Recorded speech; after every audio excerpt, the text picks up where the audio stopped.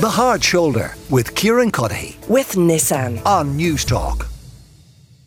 Now, it is that time of the year. Everybody, and I mean everybody, we know it just from the text flow coming in, everyone is counting the pennies. They're looking at their ESB bill, they're looking at their tax return, they're looking at the cost of fuel, what they put into the car. It's just that time of the year when you have to do this, and it's no better time like the present because so many things roll from the start of the year. My next guest, her job is to ensure that we don't miss out on claiming back on tax credits we are entitled to. As you know, hundreds of millions is often left behind in the revenue coffers because people simply just don't get up their backsides and make the claim and fill out the forms. And they don't necessarily always make it that easy for you to do that, but they have been improving the way they've done it over recent years. Now, Mary Moran is Tax Director at Grant Thornton Ireland, and she's here with me in studio to go through all of this. Mary, you're very welcome to The Hard Shoulder. Hi, Emmet, thank you. Now, let's get one thing out of the way because there's different people. There's obviously self-employed people. There are people who are PAY employees. They might, of course, earn some other income in addition to their main source. So who needs to sort of start thinking about this at this stage? So mainly the employees or anyone that's earning a salary should start thinking about 2022 and what they can claim back at this stage. I think the best thing is to go onto the revenue.ie, and in the top right hand corner you'll see the link to the My Account. Through that you can claim your additional tax credits if you're not already doing so. When I say additional tax credits, I mean the medical expenses, if remote working, if that works for you, and the topical rent tax credit that's there at the moment. Yeah, now, because obviously hundreds of thousands of people, it may be more, it may be millions, or maybe over 1 million of people are working from home. So there's a few. Let's get into that piece of it, because if I was talking to you 5 years ago, this would be kind of irrelevant almost. Exactly. So in terms of, obviously, a lot of people live with someone else. They might live with family members. They're paying for energy. They're paying for their printer and their computer peripherals and Wi-Fi and all the rest of it. So, first of all, what kind of stuff can you claim, first of all? Well, they've made it a lot easier in 2022 because there was a change brought in from the 1st of January.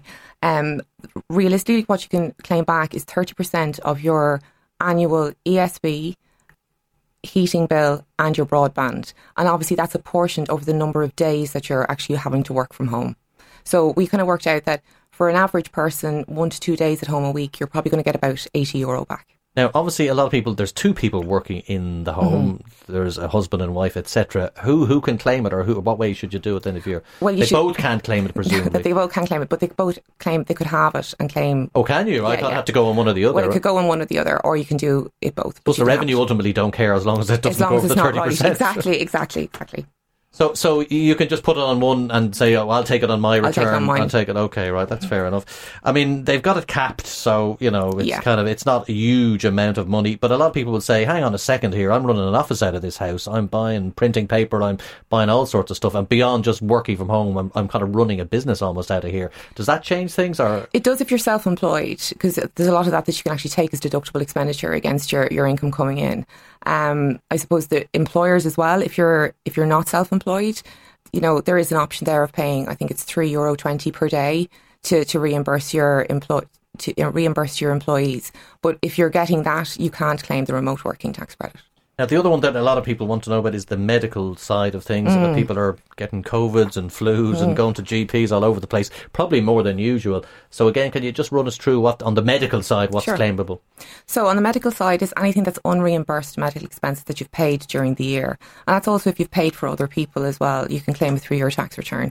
The most likely ones is your GP visits, your prescriptions, any consultants visits. But does it veer into like cosmetics? If you get something, your teeth whitened? Teeth whitened, probably not. I mean? Yeah. It's only dental. It's only if it's entitled to get a med too. So it's your non-routine dental expenses like root canal, which nobody really wants to be getting either. So it might make it a little bit better that you get some tax back on it. So anything, as I said, unreimbursed. So that means if you haven't claimed it back from your private insurer already, and whatever you don't get back from them, you can put that through your revenue. Yeah, so you need to be careful if you're going through VHI or EMEA, you can't get the double up the second time around. Exactly. Well, you shouldn't do it anyway. No. That's the thing.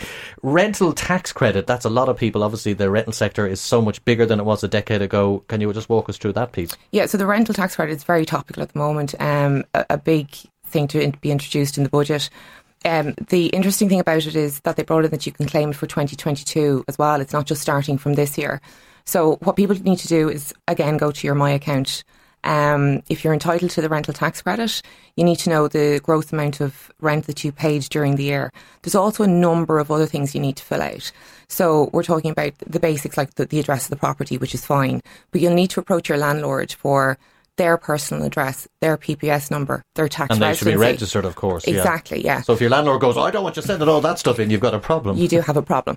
Now, I suppose as well, the other thing that you need is the RTB registration number, which the landlord should be registered for, and most of them are, because in order to claim your mortgage interest as a landlord, you need to be registered with the RTB.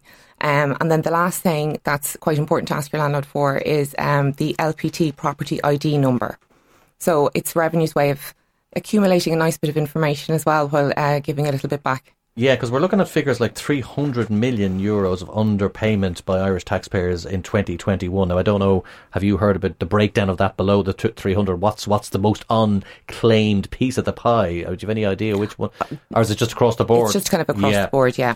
Now, the other one that a lot of people talk about is people who are self-employed. And again, self-employed can mean a lot of different things. Because a lot of people who are, and certainly in the media, we have a lot of people freelance, and they may have 3 or 4 different employers, if you want to call them that, people who pay them for services. And then you've got the whole thing of where do you put your tax credits, which one of those does it go on. So for those people, a lot of this stuff is relevant, but they won't be forwarding in a return until later this year. But they can also claim lot of are they any different?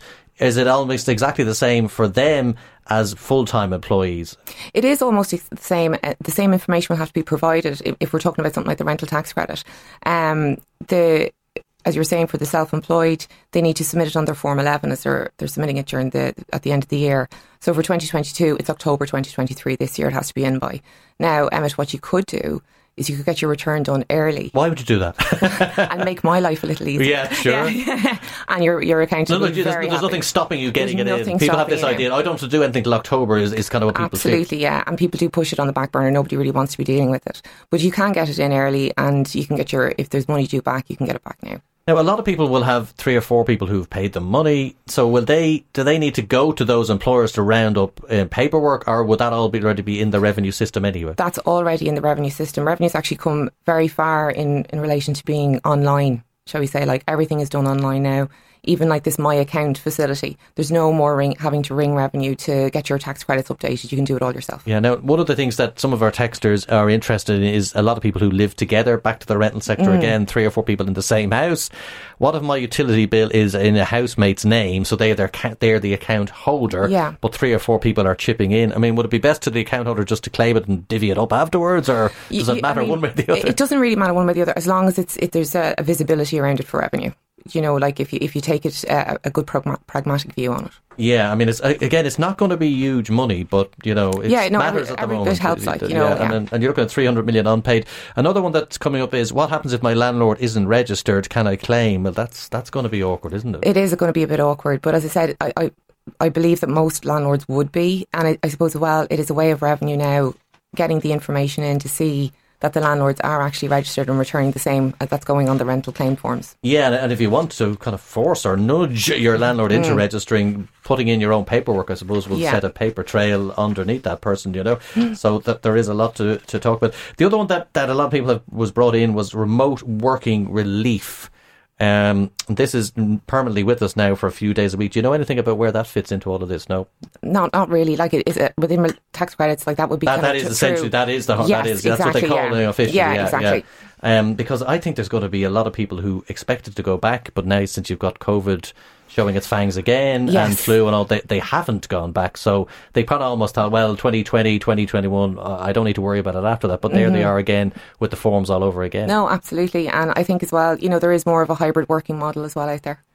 So 300 million, what do you put it down to, the enclave? Is it just laziness, do you think? Do you think the revenue are making it any easier? It used to be absolutely arduous to get through all these forms. Yeah, and I think the information is out there. It's not obvious to where to look for it. But literally, the Citizens Information site is really good. Revenue itself is very good to find out what you're entitled to. And also, if you do go into your My Account, they do give you a list of the types of credits that are available. So it's always worth to have a good route around and see. Obviously, as with revenue, there's always some terms and conditions that can apply, you know, when you're making these claims. So, you know, always make sure that you are actually entitled to it. Yeah, and there's usually lists of what's allowable and what's not. So, you know, I know it can be a bit of a pain to go through these lists. But what you're saying there, like even the rental tax credit, like you can get it in real time now. So sometime in February, Revenue should have it open that you can go in and update your tax credit cert. So you're getting it as the year is going on. It's coming off your taxes you're paying. I was ask you that. Does it come off? Does it go into your bank account, or does they just deduct it from your tax liability? Yeah, your tax liability is reduced. It doesn't matter ultimately to save money, but some people just like this idea of a parcel of money going into the bank account. The net amount of pay that you're getting will be slightly more each month. Because I know the freelancer one, if you have an overpayment, they pop it into your bank account, which is a nice surprise, even though it's just your money coming back in. But exactly, we have a psychological reaction to these things. It's almost a saving plan. Okay, well, you heard a very good piece of advice. Do it earlier and take some of the stress and pain off. Mary Moran, who is a tax director at Grant Thornton, thank you very much for coming in and walking us through. It's that time of the year when you need to get looking at those receipts, energy bills, rental costs, and of course medical expenses. The Hard Shoulder with Kieran Cuddihy. With Nissan. Weekdays from 4 on News Talk.